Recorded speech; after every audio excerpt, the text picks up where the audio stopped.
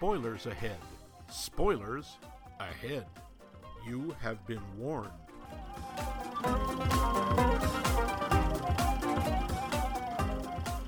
Welcome to Max Mike Movies. We're those guys that have that podcast that's about movies.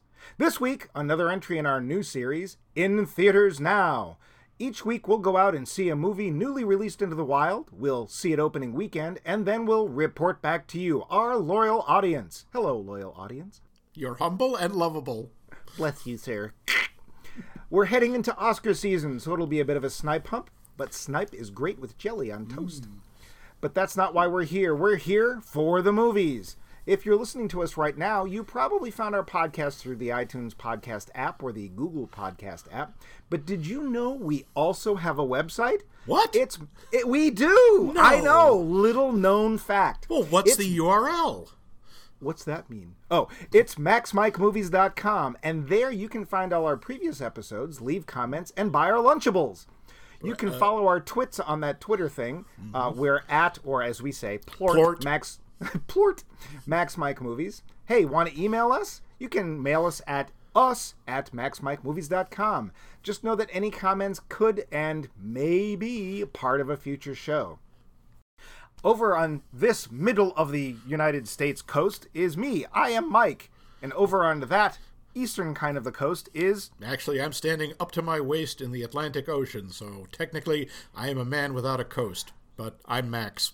I thought it was raw sewage. No, that's just Boston Harbor. You know, sewage rhymes with newage. Oh, dear. This week, we're taking on that giant new prequel-sequel to what is now being called the Wizarding World franchise, TM. Fantastic Beasts and How to Kill Them, The Crimes of Grindelschmerz. Find them. What? Find them. Fantastic Beasts and How to Find Them. Oh, yeah. Fantastic Beasts and How to Find Them, The Crimes of Kringelschmerz. I thought it was Jingle Balls. Something like that. Yeah, It's unimportant. You don't have to worry about True. it. No, to be fair, it is in fact called Fantastic Beasts: The Crimes of Johnny Grindelwald. Depp. I mean, sorry. Ooh, that's a whole other movie. That's a trilogy right there. Hey, you know, Max, as we're recording this, I would like to offer you something today. I think it's something you forgot, but it's very important. This time of year is important to a lot of people for a lot of different reasons. But, Max, I would really, dearly, totally, sincerely like to wish you a happy life day. Well, as it says in the sacred texts... Thank you, Itchy. Excuse me, that was my flawless impersonation of Lumpy. Thank you very much. Oh, I stand corrected. Right. Yes, so, happy life day.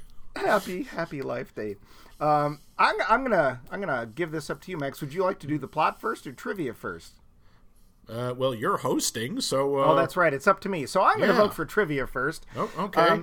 Wait. No. We'll do the plot first. We usually do the plot first. You had your chance. Nope, too bad. Oh. The show. Trivia first. Okay. All right. This is Johnny Depp's 405th movie. Wait a minute. 405th movie. 405th, you say? Yes, Grindelwald. Okay. Grindelwald. Yeah. This is not very well known. Grindelwald is the maiden name of J.K. Rowling. You know, I think I read that somewhere. Yeah. You know, Eddie Redmayne once swallowed 24 goldfish while pole sitting to set a new world's record. That was in 2008, I think. Something like that. Yeah. The house elves. You may have noticed there were some house elves in this movie. Right. Every single one of them was played by Tony Randall. Mike. Not one single Fantastic Beast was hurt or eaten during the making of this film. Mike? Sacha Baron Cohen was originally considered for the part of Lita Lestrange, but they were worried he couldn't do a serious part. Well, also the mustache would just not have... Mike, wait a minute! J.K. Rowling has confirmed that there will be 37 more films in this franchise. Okay, actually, I believe that completely, but come on! You're making all this up! What? Every bit of this trivia. This isn't trivia. This is simply the delusions of your fevered brain. That's what it said on my beer can. And how many of these teeny-weeny beer cans did you drink? 72. Yeah, that's what I thought.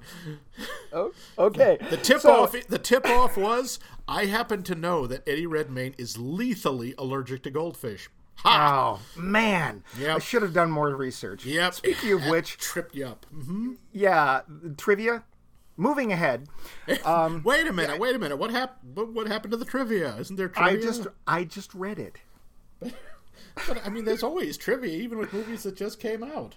You know what? What? None of it was worth reading. Ooh. It was all dull, like little Harry Potter this and Harry Potter that, and actually, it is that one thing I got right was that it is now called the Wizarding World franchise. It is not just Harry Potter; it's called Wizarding World. I keep leaving the art out. Wizarding. Ah, that's wicked good. It's the wicked good Wizarding World. And now the plot. So, as you may remember, and you may remember, we've got this character, and his name is Newt McGonagall. No, wait, Newt Scamander. Scamander, yeah. And he can't travel because reasons. Meanwhile, Grindelwald, the evil bad guy of this part of the franchise, I have to say part of the franchise. Yeah, basically Voldemort 1.0. Kinda, yeah, isn't he? Yeah. And Newt Scamander's kind of like a proto-Hagrid. Kind of. Except even more so. So Grindelwald is being moved from one prison to another, and he escapes! I did not see that coming. I know. And then the rest of the movie deals with Newt Scamander being sent to deal with Grindelwald for reasons that are not entirely clear. If any of you have ever played any video games, specifically things like Skyrim or even some of the Zelda games, it's very much like, well, I can't go because my feet are currently stapled to the ground. Could you go do this, young adventurer? And yeah. There's a lot of fan service paid. We get to go to Hogwarts. Yay! We get to see certain characters. Like in the foreground, we get to see good old Dumbledore. In the background, we're told McGonagall is there. She's kind of out of focus and looking away, but it's her. And we get to meet some other fan favorite characters. Mm-hmm. Meanwhile, some favorite characters from the previous film, the Delicious Beasts and How to Eat Them. I think that's what it was called, wasn't it? Hey, there's some good eating on a Niffler. Niffler. Deep fried Niffler.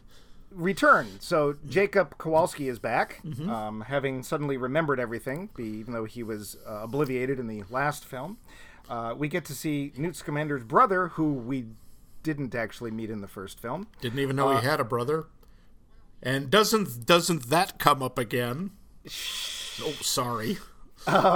We get to re-meet Lita Lestrange, a character we didn't realize we'd met in the first film.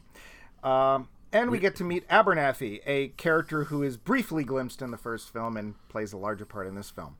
And then there is a big sort of twisty ender spoilery thing, which Max and I are going to try not to talk about, because this is a first for us. Usually it's been films that have either been out for decades, or in the case of The Grinch, if you don't know the plot, then too bad.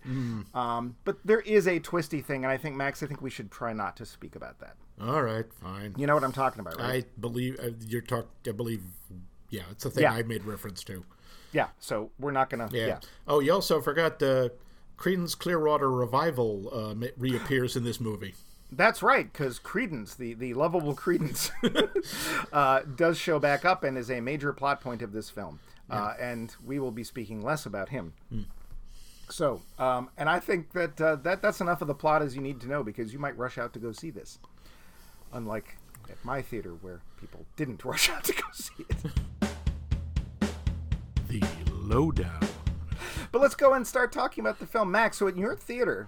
you saw it, this afternoon? Yes, I did. Friday? And so how full was your theater? Well, we got to understand, this is the middle of the day. It was like a 1 p.m. show, but there were still, I'd say, a good 10, 15 people. Ooh, that's going to fill that budget coffer, isn't it? Well, it's a matinee. You don't really expect that many people. Yeah, I went last night. I went to the first showing Thursday night. Yeah? We had the entire row to ourselves. Oh, dear. Yeah, it wasn't packed? There weren't people in costume or anything? No. Well, actually, they don't let you do costumes anymore. Oh, huh. But yeah, I was surprised. I figured, Kringle Schmertz, that's a popular film or a franchise or character or whatever. And yeah, we had the entire road. So our theater is split in half. A lot of them are, where you've got that sort of that aisle in between. Yeah. And you can either go up the stairs or down. We were in the lower one in the back row, and we were alone. Okay. And in fact, I think there was only one other couple in front of us and then a smattering of people behind us, which was kind of surprising. And I was talking to some friends, and they were like, yeah, I didn't even know this was part of Harry Potter. Like, the way that Really? the way it's advertised was apparently to them not all that obviously part of Harry Potter. So they were like not rushing to see it. So I'll be interested to see how that's working for them. Before we get to the whether we recommend it or not, what was your sort of initial impression while watching the film? My impression was, okay, somebody saw the first phantasmagoric beasts and said, you know what? This is too simple. Oh, Okay. the guy's here.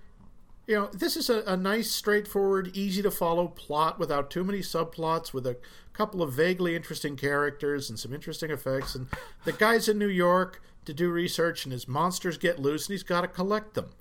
Okay. Along the way, you find out, oh my gosh, this other guy's got the evil plot afoot involving this Credence guy. It's like, okay, that's starting to get a little complex, but all right. It's like, then you see, okay, there's the bad guy, and here's the good guy, and there's the climactic battle. And it's like, you know what? No, that's too easy. That people could follow that.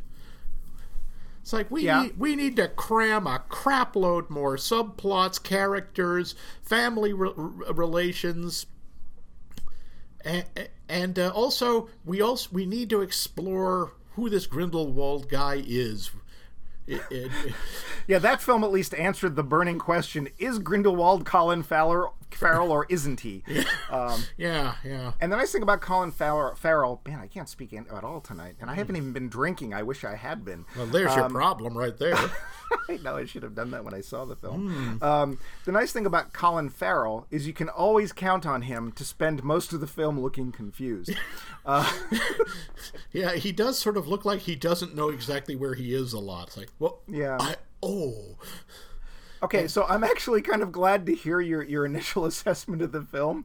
So one of the things I had thought to do before seeing this film was the night before, it's like, I'm going to rent the original one and watch it so that I'll be prepared and everything. And then I thought, you know what? This is one of those franchise films. I don't need to do that. I'm not going to watch the original one again. I didn't like it that much. You did see it, though, but when it came out. Oh, yeah, when it came out 2 years ago. Yeah. So I have never been more confused in a movie in my life. Every single scene when it ended, I just sort of blinked and giggled to myself and thought, I have no idea what just happened. Oh, dear. Really? I'm like, okay, I can feel like the dun dun dun dun dun dun, and it's like, that was important. Wonder what it was. I just didn't know.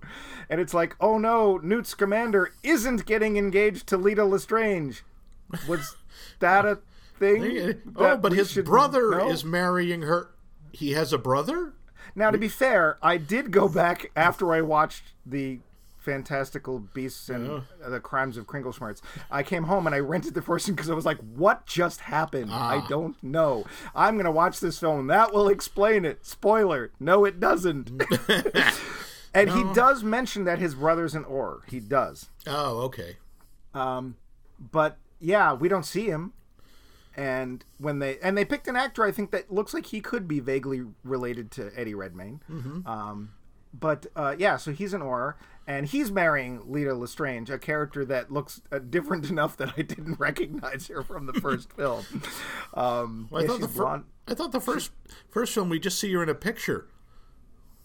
Well, now, you're mixing her up with the president, with the head. Yeah, Of, that was it's not her, huh? That is not her. You can tell this because she almost doesn't have an English accent, the president. Well, I mean, depending on who they get for this, that's, any American or any British actor who's trying to be American, and any American actor trying to be British. That's, see Keanu Reeves in anything. Oh, dear. Yeah, but okay, so that helps because I thought that was her, and it's like, okay, so we didn't meet her in the first film, and that's one of the reasons I was so confused in this one. Oh dear! But it's like, oh, here's important stuff for her, and she is, Rooney, get a hold of yourself. And so, yeah, so the only Lestrange that I know of that we've met is Helena Bonham Lestrange. You sure you haven't been drinking? No, but I feel like I have. Well, we've met too. We've met the two daughters, Narcissa and Bellatrix. Oh, that's right. Yeah, that's right. Yeah, they were both Lestranges. Yes, and so this woman is. I guess their mother.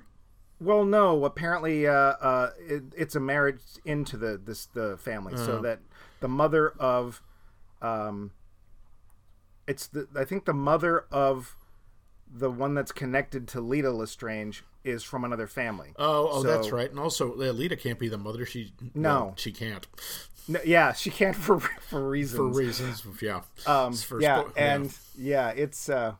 We're trying to not talk about the spoilers. It's really hard. When one of the spoilers popped up, it's like, that's a thing, and I feel bad. Yes, and we do have, in this one, we get Dumbledore, played by Jude Law. Who does a fine job. He actually does. Honestly, he's very convincing as Dumbledore. He's got that little I'm laughing at everything attitude. And I also, this is not really a spoiler, but we get to see that from the start, Dumbledore likes to pull the string. He really likes to... I am sorry. Dumbledore is a dick. He is. He kind of is. God, he's so manipulative. Yes. He is the puppet master. He really is. And we've seen, not only does he... It's one thing if he's manipulating Newt, who is a grown man, although obviously the manipulation started when he was a boy. Yeah. But he starts out, he's manipulating all through Harry Potter, an 11-year-old kid up through when he's, 17? Yeah. It's like, holy crap, dude. Yeah. And you get to see that Dumbledore started that way and he's still that way. Yeah. So, and it's Jude Law. I don't think I've seen anything with Jude Law in it that I didn't like his performance. And he's not as I will say as sort of a bang actor as somebody like Gary Oldman. Thankfully not as gigantic explosion-y as Daniel Day-Lewis, an actor that I don't care for. But I think he's great. I just generally like Jude Law. He does a great job. I'm happy to see him. He's fine. But yeah, Dumbledore's a dick. Yeah. And instead of saying, what is it, Potter stinks, I would rather have a button that says Dumbledore's a dick. Yeah, yeah. And he's a good guy. We do also get to see the return of what I'm going to go out on a limb and say is the best character from this little semi-pseudo separate franchise, and that's Jacob Kowalski. Jacob is so cool. He's a great character. He's supposed to just be comic relief, but he's the everyman. He's us, he is. He has the most reasonable reactions to everything. He is the one who is the most sensible. I watched the first film again, and when he gets confronted by magic, his initial reaction is, gah! But then he's like, this is actually kind of cool. Yeah. And of all the characters in the first film, Jacob Kowalski is the only one that actually goes through any kind of transformation or any kind of real heroics. Yeah. Because he's gone through all this stuff. He gets nothing out of it. There's no money. There's no reward. Heck, there is. He doesn't even, wait. He doesn't even get made shiny or given a medal. Give the Wookiee a medal. And at the end, it's like, hey, dude, sorry, but we're going to have to obliviate you.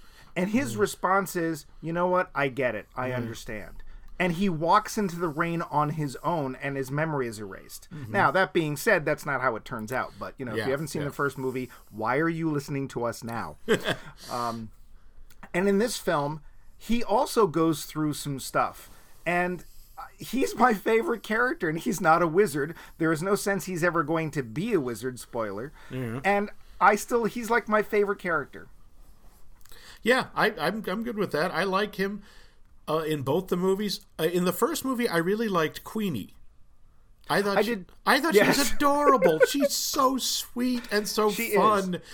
And then I don't know what happened to her.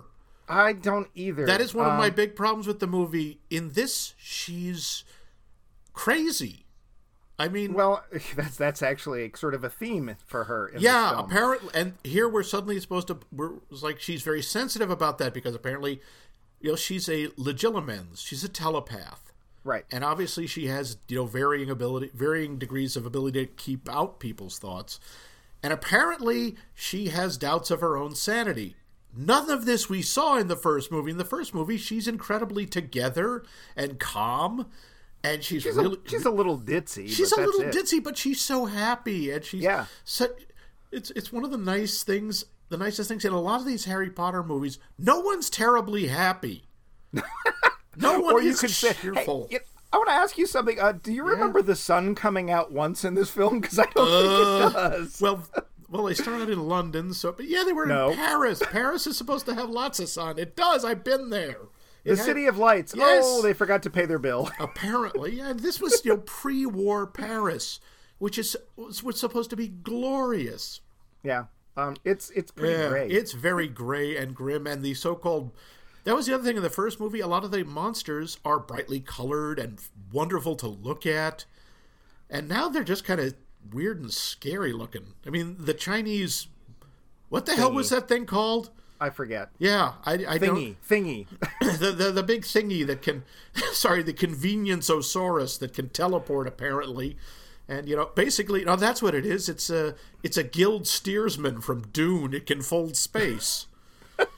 Well, except as soon as you saw it, did you have the same feeling I did? And it's like, oh, there's going to be a flying scene. Yeah. Oh, yeah. No, I saw that. And my first thought was, well, there's not much to see. Actually, we're inside a Chinese dragon. Because it looks a little like... Oh, God, I can see. It looks a little like a cross between a Chinese dragon and something from Where the Wild Things Are. I liked it. I thought it was cool. But yeah, but it wasn't brightly colored. It was also very sweet, but everything is so muted and nasty. Yeah, I also got the impression that in this particular case, the except for the Niffler, who sort of has some plot connection, the Fantastic Beasts were thrown in because they're in the title. Yeah, like there's really not much to do with them. They're sort of used as plot devices once or twice, and yeah. Speaking of characters that I'm not sure why they were there, what the hell is with Nagini? She's a snake. Yeah, this is... Hey, I'm sorry, this guess is what a happens big to chunk, her? This is either just a big chunk of fan service, or maybe it's foreshadowing and she's going to play a bigger part. But we meet this woman in a magical freak show, which, we'll talk about that in a minute. Wizarding World, and they have freak shows? What? Yeah. I thought it would be, behold, the accountant. They examine the Ford Popular. The Morris Minor. Ooh. But what the hell is unusual to these people, the wizard? Anyway, Nagini. Look, earwax. Dental floss. Oh. Gah, not mint flavored. Yeah, I thought it was something like, the way in the books, Mr. Weasley is fascinated by plugs and muggle money. I thought their freak show would be like a parking meter or a hamster. Something. Shoelaces. Yeah. Anyway, but regardless, Nagini, okay, yes, she is really hot. Yeah, the woman who plays her is freaking gorgeous. Okay. And she really is, and sadly, that is pretty much her job, is to stand there, look sad and beautiful. And turn into a friggin' snake. There you go. A very familiar snake. The name, Nagini. She's obviously the one who ends up being Dumbledore's snake. So, now, remind... Not Dumbledore's snake. Oh, right, sorry. He who shall not be Voldemort. Oops, damn. Captain No-Nose's snake. I don't tell many people this, but I speak parcel nose. Ooh, what you said. I would like to apologize to all others who speak parcel nose for the filthy stuff he just said. Anyway. Yeah. What does she do in this movie? Does she actually speak? I'm not sure. She does. One line. She speaks a couple of times. Mostly she's sort of there to be Credence's friend, kind of. Girlfriendy, kind of, sort of, maybe. I don't know. It's just... she's there as a gimmick, and that was really kind of disappointing because, like, wow, this could be really interesting. So Nagini was a person, but because of some a convenient blood curse of which we are told nothing. Well, we're told that she has to change into a snake, and eventually she won't be able to change back, which we know because that's how we've seen her. Yeah, but yeah.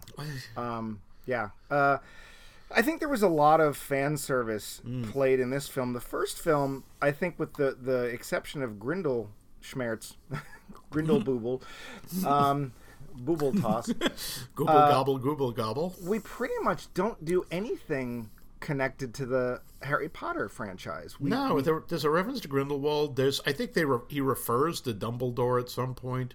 Maybe, but that's it. It's like we're doing this whole thing. And I actually like the idea that it's this separate thing happening in the 1920s. Mm-hmm. I like the setting of New York, or I should say, fake York. Yeah. New York never looked like that. CG York. Yeah. Mm-hmm.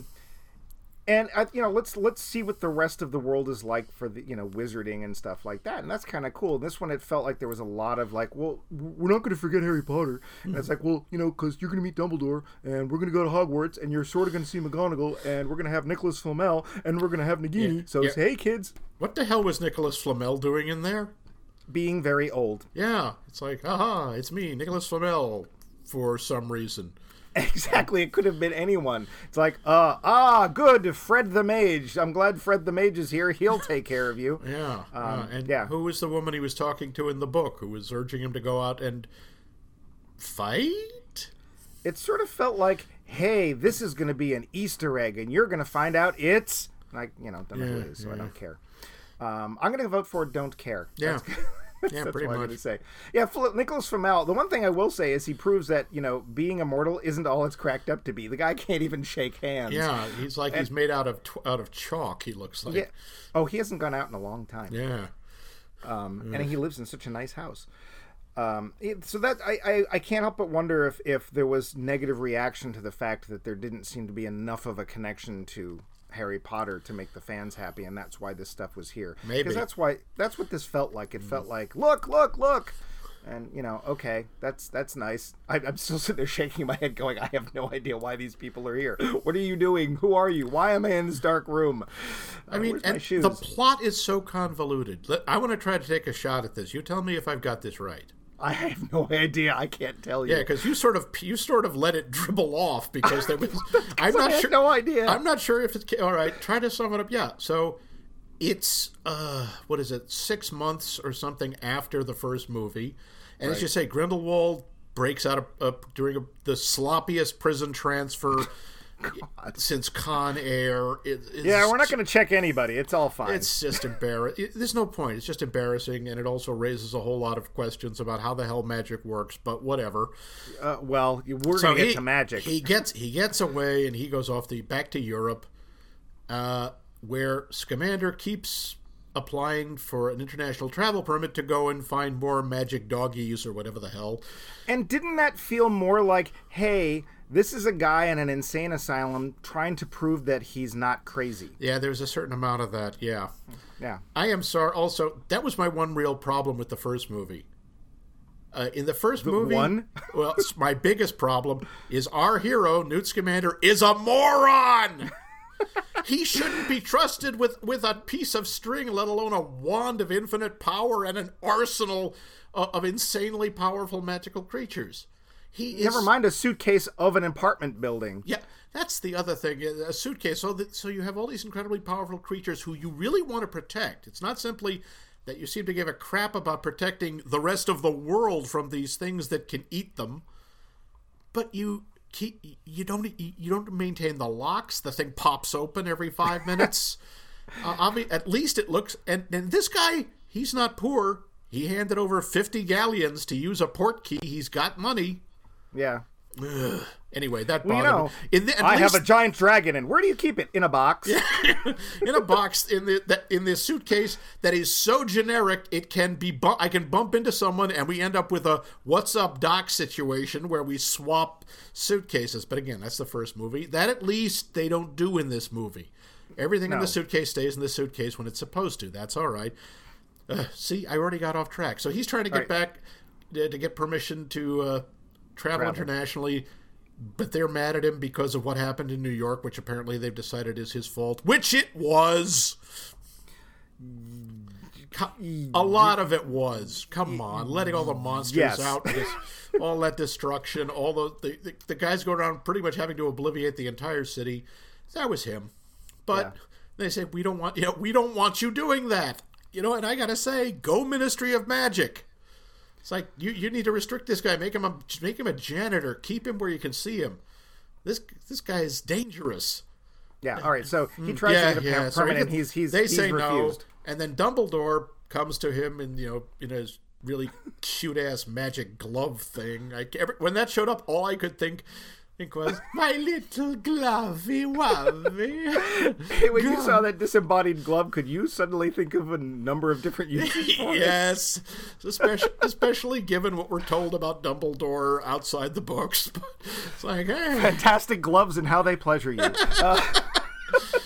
Dumbledore says, look, just in case you go to Paris, I think Credence is there. They said, I thought Credence was dead. No, he's not dead. Oh, yes, and there's some other wizard who's going to go look for him. Oh, my God, this really is hard to summarize. And Grindelwald is gathering followers, and everyone's looking for Credence because he's really important for some reason. Yes, which we never really do find out. And Credence is working. And also it turns out Tina Goldstein...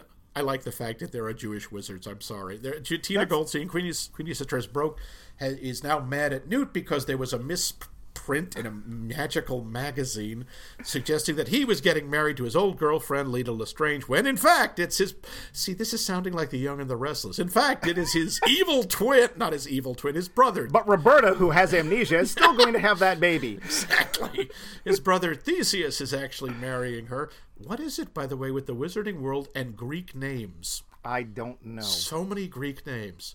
Yeah, like Newt. Oops. Yes, I bet it was... And Lita and Queenie. Excuse me. Lita is from Lita, like Lita and the Swan. That is a Greek name.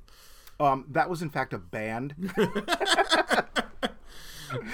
was Bella's sister, wasn't it? Something like that. And then we're watching the rise of Grindelwald. Yeah. And, one point we actually get to see Grindelwald having his Nuremberg rally. And where does he have Triumph of the bread. It's never been a successful escape from Stalag 13. Hogan. It's not really a coincidence. There's a lot of overtones, Nazi overtones around him. Never mind the fact that we know this from the books, that Dumbledore's big fight with Grindelwald is in 1945. Anything else happened that year? You mean like that they might reference in this movie? Oh, spoiler, Lord. There's an atomic blast. Now, it's not real, but you do see it. I got to admit, that was kind of interesting. Well, we're going to get to that because we're going to talk about magic. But continue trying to summarize this. And so Newt wants to find Tina, and he wants to find Credence, and Grindelwald wants to find Credence for some reason, and Dumbledore... And they keep wanting Dumbledore to fight Grindelwald, and he keeps saying he can't. Yes, which we finally found out why. Why. Which I'm glad, because initially we thought it was one reason. Yeah. All right, so here, but before you go too far, I'm going to say that J.K. Rowling came out. She came as it out. were. She spoke a number of years ago about the fact that Dumbledore was in fact gay and that he and Grindelwald had a relationship. Mm-hmm. That relationship is vaguely referenced in this film, where they make eyes at each other and then perform a certain ceremony that I won't go into because that's sort of a spoiler, sort of. But they do hold hands. They hold hands, and they said, "Oh, you guys were as close as brothers." Well, we were a bit closer than that. That's all we get for gay. Yep. Like much. There's not even like a kiss or anything. They just make eyes at each other. Yeah. So if you're looking for that affirmation, if you're looking for representation, you will not find it in this film. Nope. Just saying. Nope. Anyway, so keep going. I'm sorry. Yeah. No. And then Queenie brings Jacob, who apparently she has married, I think. No. They want to get married. Okay, I couldn't tell if he was wearing a ring or not. It wasn't clear. They want to get married, but it's illegal in America.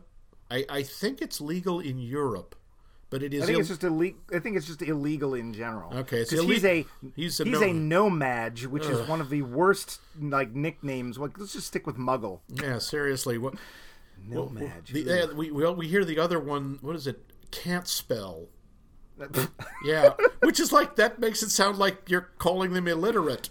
Yeah, well, whatever. And she's there, and she actually had to enchant Jacob to bring him, and he's rightly annoyed that he's been mind controlled. Yes, she did not trust him. She thought the only way that he would stay in love with her is if she put a love spell on him. Well, or she wanted to marry him, and right. She thought she'd have to force him because he wouldn't do it, and it's. Again, this is one of the things he is a nice guy, and he actually thinks about consequences. He says, if we get married, you go to jail. He doesn't. Nothing happens to the Muggles. But a wizard who marries a Muggle, in this case, goes to jail. But he wants to marry her. Yeah. He loves her. He's devoted to her. And when he implies the word crazy, not even meaning it in regards to her, just as a like, wow, that's crazy. Before he can even say, before he can even actually say the word, she goes nuts and storms off, and doesn't reappear till near the end of the film. And I feel so bad for him because he spends the rest of the film trying to find her because he loves her.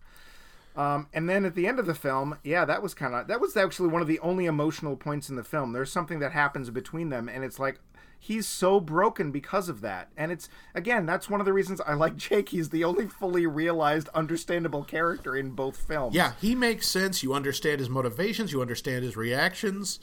The others, it's either mysterious or it's like Newt, and it's nuts.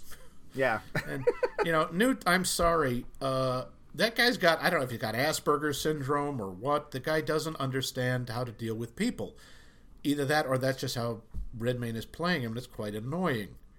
Well, it's also played up from the last film. There was two things that seemed to me, now that I've seen the first one 2 times, that were played up, and that was Newt Scamander's like weirdness when like not making eye contact and kind of mumbling and in general just having a hard time relating to people. That was played up way more in this film than it was in the first one. The other thing is that Johnny Depp is wearing a contact lens that you will not be able to look away from, no matter what he's doing. I don't understand. It's 2018. We can do almost anything in special effects, and that looked like something out of the 60s. And the other thing is that in the first film, his eye wasn't white. It was slightly miscolored. Yeah, it was kind of like pale blue or something. And it didn't stick out. Yes. Something his eyeball has gotten thicker. Yeah, it's like he's talking and doing and gesticulating and Johnny Depping, and I'm just staring at that eye going, that is the worst contact lens I've ever seen. And it's actually, they've painted like little red veins around the edge, which it makes it look like, wow, it's really hurting Johnny Depp to wear that. Took me totally out of the character in the moment. Although Johnny Depp, I'm kind of done with him anyway. I think he can still be enjoyable, but I just the character. I thought this was going to be really interesting. It's like, they're going to like play up more of this, and he's not just going to be this horrible monster. Oh, he just killed a child. Okay, that's fine. Well, now he didn't. Oh, excuse me. He just sort of made. He had someone else do it. Yeah. So his hands are clean. Oh yeah. The one thing I do like is they have broached a subject which has bothered me since the first Harry Potter films, which is, if you've got all this power, why wouldn't you take over the world? Why wouldn't somebody do that? Because, reasons. Like, I don't get it. And, of course, they talk about Voldemort, and that's the whole theme, but it's like, there have been wizards apparently all the way through time. I can't believe at some point the wizards just can go, hell with this, we're taking over, we're in charge. Well, clearly that must have happened, because when they say, we've lived at peace with the Muggles for 100 years. Like, only 100. What was happening before? Yeah, I want to see that movie. Well, and then what they kind of made a mistake when they started talking about World War II, because I can't help but think, wow, if we actually had wizards on both sides, I'm sure, during World War II, it would have been a much more interesting war. And they talk about things like, the atomic bomb and stuff, and like, look what these humans are going to do. Oh, yeah, like, I'm sorry, but you people have been doing far worse for far longer. Yeah. Have a blood curse. Have 2. They're cheap.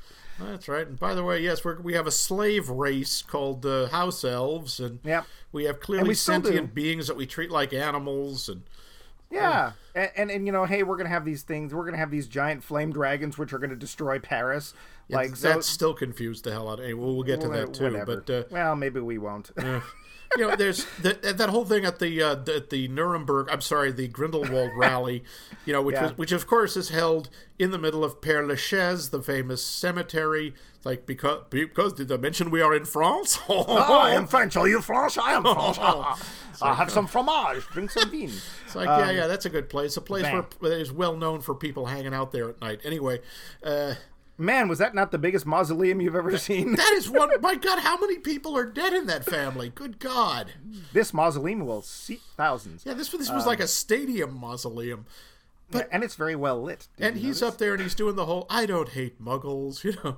I was waiting for him Some to say of my something. best friends are I was Muggles. waiting for that, but then he actually took it in a way I hadn't thought. I mean, you know, when in the books, when Voldemort is doing it, he's talking about Muggles are just deceitful and they drag us down.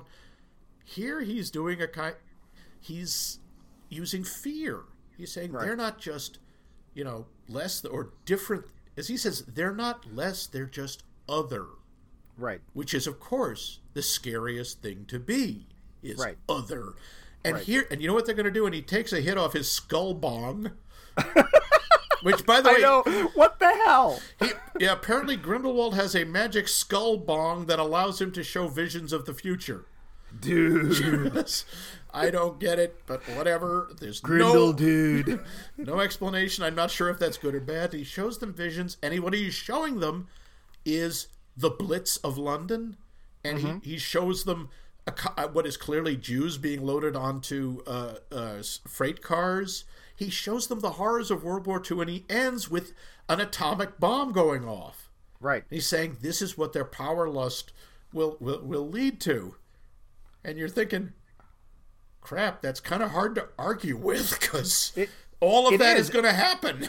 And of course, one of the things I had to wonder was, how do you know this? Well, it's it's magic! true. Yeah. And so let's get to that. Let's get to magic. Yeah. All right, Max, riddle me this. Why is magic such a pain in the ass?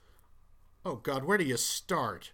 Because they never define it. Of course they don't. Magic can do everything until we can't do this thing because of the plot. It's like time travel. Yeah, and by the way, this is the thing that's always got me, and I understood this in a children's book, but as they're trying to develop it more, like, okay, so you are genetically predisposed. This is a genetic condition, being able to use magic. This goes by bloodlines. What? You know why? Why? Because they have magichlorians. God. Yeah. I'm sure that you heard it here, folks. Magichlorians. Yep, that's a thing. It's like, yes, it's built into you. It's in your blood. You're born. Either you have it or you don't. And if you have magic, you can render the laws of physics irrelevant. You can bend time and space as long as you have a stick. If you don't have a stick, you can't do anything. But even if you have a stick, if you don't know how to use it, you can't do anything unless you're Credence, in which case you can. Yeah, apparently, yeah. Oh, oops. Oh! Yeah, small spoiler there, yeah. Well, yeah. Well, we knew he was a mage, because we knew that from the first film. Yeah, we had to know that, because, you know, he was an obscurial, whatever the hell that is. I'm sorry, I meant to say wizard.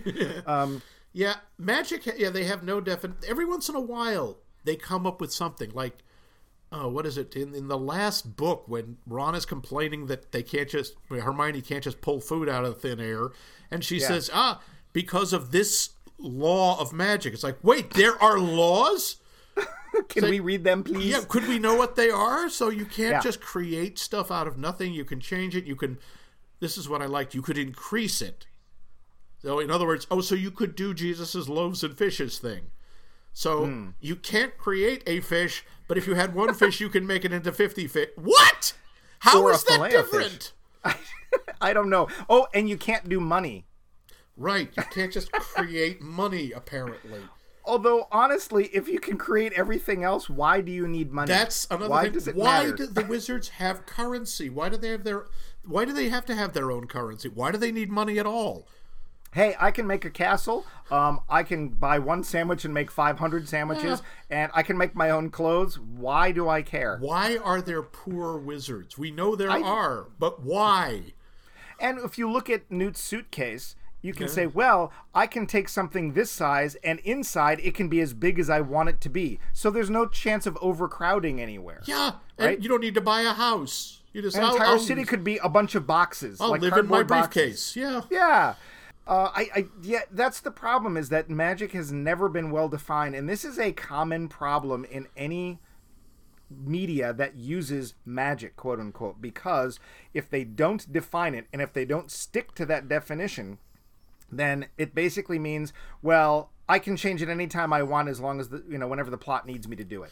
And that's a weakness. It's a big weakness. I kept wondering, there are little things like when Newt shows up in the first movie, when he gets to New York, how does he get there? He goes by boat. Why? We don't know. What? They can teleport. I don't know. All I can figure, all it would take is someone saying, oh yeah, it's too bad you can't teleport across the ocean. Or you can't teleport more than X, you can't teleport that far. Except that later somebody will, and yeah.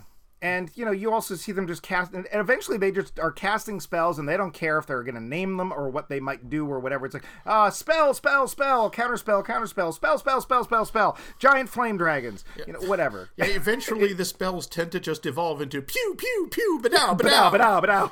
Max, do you identify as a pew wizard or a badow wizard? I like to think of myself as a badow wizard, yeah. That leaves my whole family were badow wizards. It is a huge, giant problem. Yeah. And it is not in any way attempted to be fixed in this film. And this is the first time, too, like in Harry Potter, we don't deal with any actual current events. Harry Potter exists outside of what's going on politically, socially, anything with our world. Yeah, honestly, it would be hard to say what era it takes place in.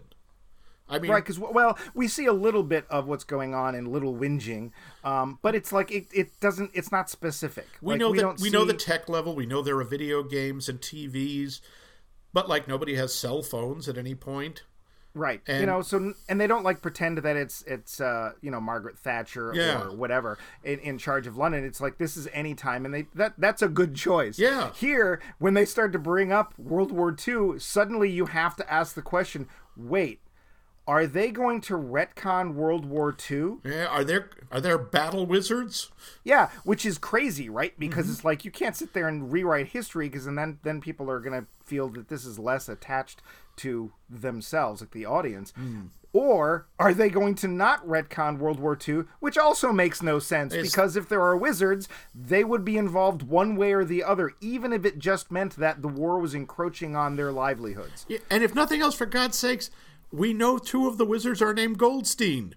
That means that suggests anywhere that they're Jewish, which means they're going to be sitting there going, hey, these guys are rounding up Jews? Hang on. Hey, Hitler, Avada Kedavra. Boom. Exactly. War's over.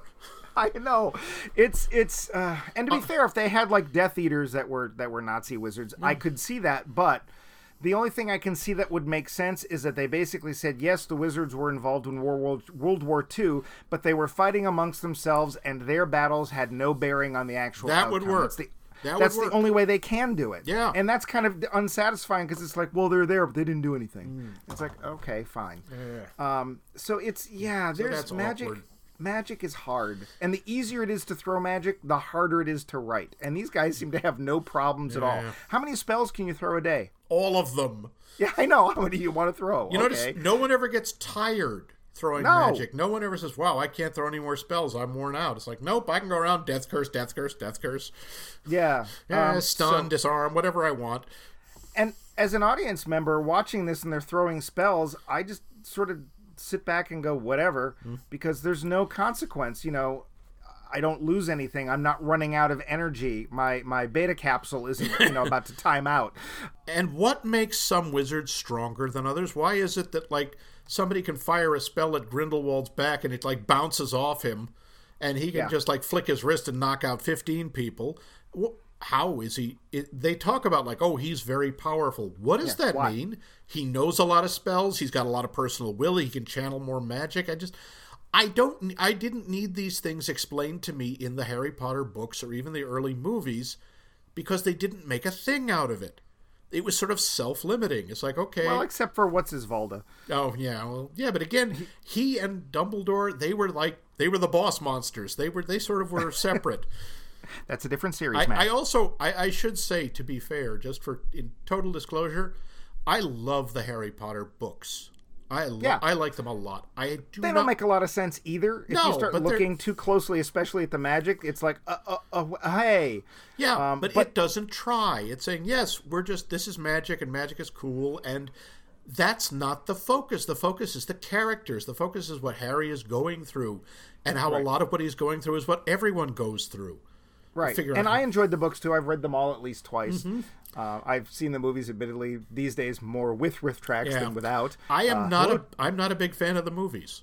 I like a lot of the casting. I like the look. I think they got the way it looked well. But I think, and it's hard for me to judge because I had read the books before I saw the movies. But I think if you hadn't read the books, the movies don't make a lot of sense. Nope. And if you have read the books, all you can think of is it's so much better in the books. Or, they left out this, or they left out that. Yeah, how much is being left out? And how much? Wait a minute. Order of the Phoenix was what, 900 and something pages? Oh, something like that. Huge. Yeah, cripes. Huge. So you can understand why it gets whittled down to only 3 hours. Yeah. So, but these magic. Movies don't have that excuse. These are all the Newt Scamander movies are all original works. Yep. And they're trying to make... Well, we'll get to this, and I'll get to this part. Yeah. When I was going into the film, I was trying to think of what kind of story they were going to tell. And my partner said to me, my English teacher said there's only 3 stories. There's man versus nature, man versus world... I'm sorry, man versus man, and man versus self. Huh. When I came out of this film, I realized, no, there's actually only 2 stories. There's trade negotiations and pod racing. And to be fair, there's not really any trade negotiations, although they certainly hint at it. Yeah. But there is a little pod racing. There is the occasional pod race. Yeah, not as much as the Grinch, but yeah, So I think we could go on and on and on, and I think as we're getting towards our usual time limit, not that we have one more thing. Oh, by all means. Just, again, part of the world building. I didn't have a problem with this with the others. The servant. Credence finds this woman. He wonders if it's his mother. It isn't. It's a servant. The shut up Mapes? Yeah, she is a little person. Do you remember? Yes. And there's a throwaway line about why she's a little person. Do you remember? Oh, I didn't hear. Maybe I didn't hear it. Oh yeah, when they're talking about the what happened with Credence and with Corvus, the other Lestrange. They're told that the servant was half house elf. Oh. So apparently, house elves and humans can breed? I'd like to buy a vowel. It's like, ew. Really? Really? Yeah, wow, I missed that. I think I was the point when I was just sort of shaking my head and giggling. Maybe I got it wrong. I don't think I did, but they were explaining. Yeah, it was a house elf. That's why her magic was so weak that I couldn't follow her. It's like, really? Well, half house elf, half what? Human? Didn't goblin? Dobby do? Let's see. How do you put this? Everything. Yeah. Like, he could teleport, he could stop spells, he could disarm people. That didn't seem like weak magic to me. Well, she was a half-breed. She was only half a house elf, so her magic wasn't she wasn't a wizard or a blood. She was a muggle. We don't know. She was half house elf, half something else. Maybe it was human, maybe it was goblin. We don't know. She looked human. Yeah. That bothered me. That's like, you're just going to throw that in there. That opens an oil drum worth of worms. Yeah, amongst other things. Yeah, sorry, just wanted to get that in there. No, that's cool because I missed that. Again, I think I was just giggling and shaking my head, and I missed that part because it's just like I was very bemused because I was literally just like, what happened? I really don't know what just happened. And I was hoping that my partner, when we got out of it, I asked him first very, very carefully, what did he think of the film? And let him tell me before I said, oh, good. Because I thought he was going to say, oh, it was great, I loved it. And he was like, no, didn't care for it at all. I was like, oh, good, because I didn't understand a thing that just happened. And I've never been to a film. I could more easily explain The Prisoner than I can explain this. Ouch. Yeah, or the end of 2000. Actually, the end of 2001, I've never had any problem with. And this, I was just like, who's that? All right, we care. What happened? Who are they going to talk to? Who's that? I felt like an old. Well, I should say I felt like a person who has lost any ability to comprehend any kind of like film or media or something, and it's just like, what happened? Who are these people? And I have to say, the big twist at the little, were not that big. This twist at the end. Did it make you angry? Because it made me annoyed angry. me, and I heard someone in the theater when they revealed, go, "Oh!" And I wanted to turn around and go, "Seriously?" I would have turned around and said, this, "No." They pulled this out of thin air. That I think I actually heard the pop. yeah. Anyway, So, hey, let's get to the let's get to the roundup. Yeah. let's get to the part where that people are wondering, I'm sure, if we liked and or would recommend this film. The Roundup. I know I'm hosting this week, but I'm going to point my finger right at you, Okay. Max. So, Max, Yeah. did you enjoy and or would you recommend killing beasts and how to cook them? the crimes of booble splash. I mean, I didn't hate it. It's not a bad movie. Well, okay. Yes. Yes, it is. From a plot sense, it is a very bad movie. The plot is unnecessarily convoluted and inconsistent.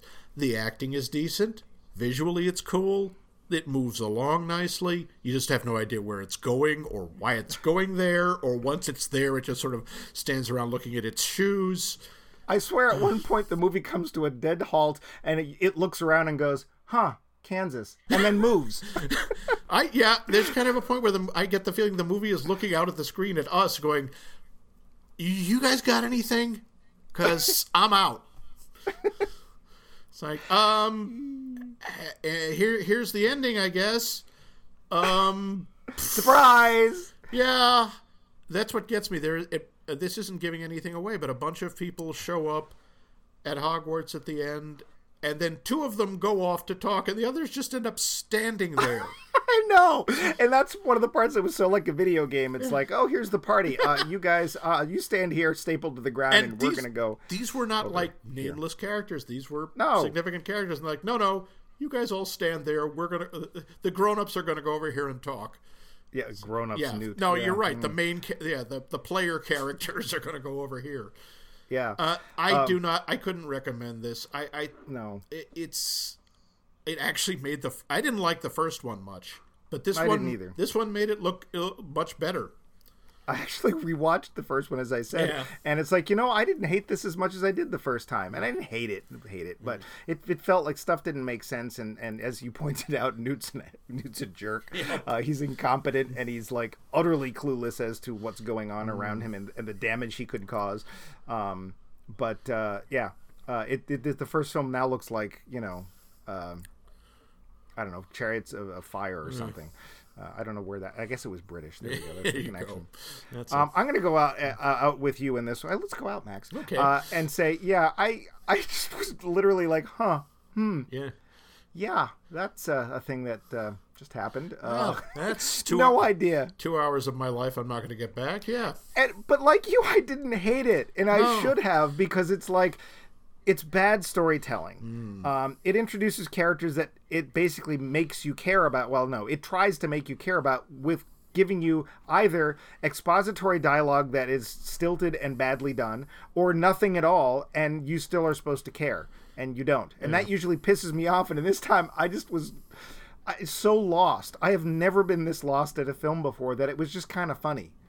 Again, Jacob is the best character in both films. Yep. I really like him. I like his attitude. I like the way he's portrayed.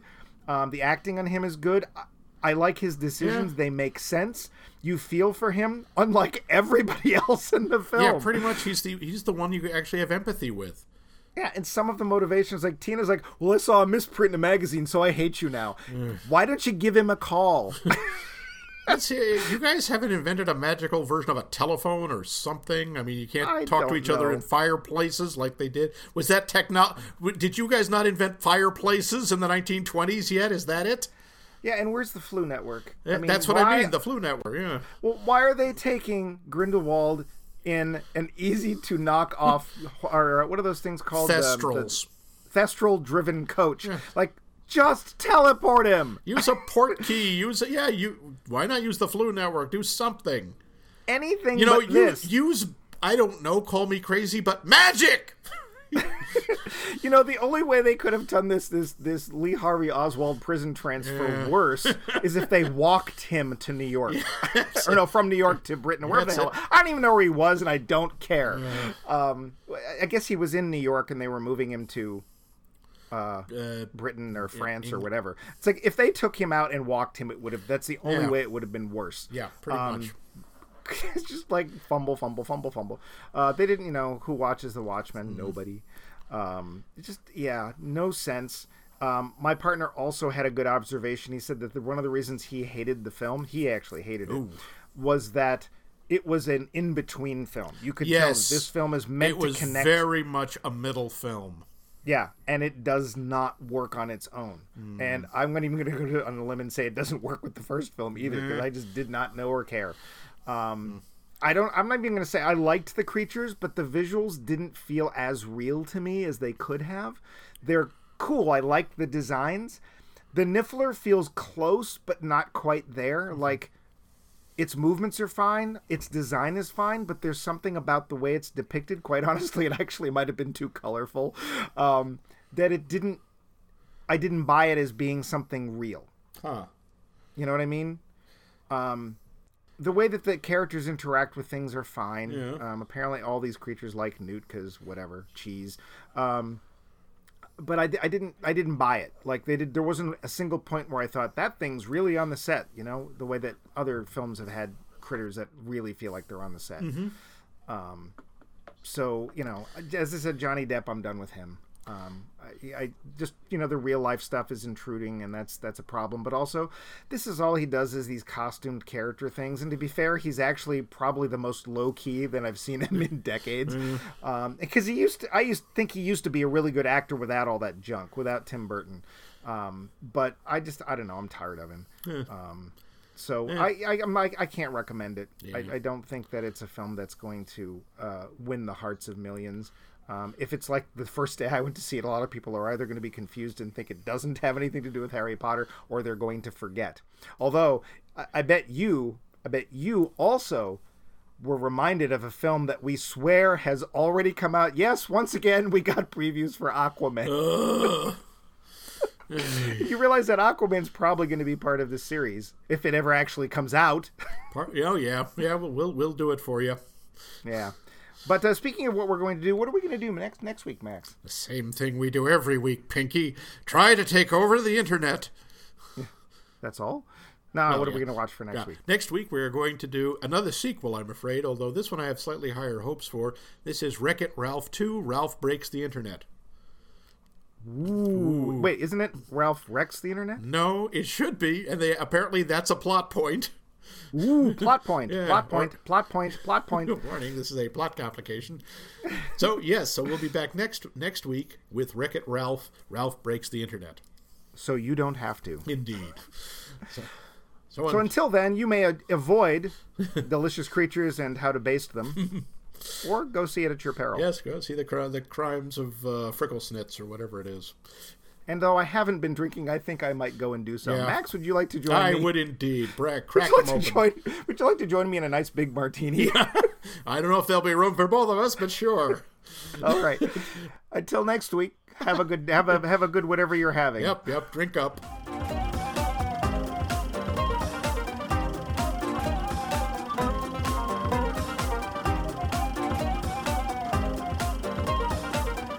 This has been a co-production of The Voice of Max and The Movie Wrench.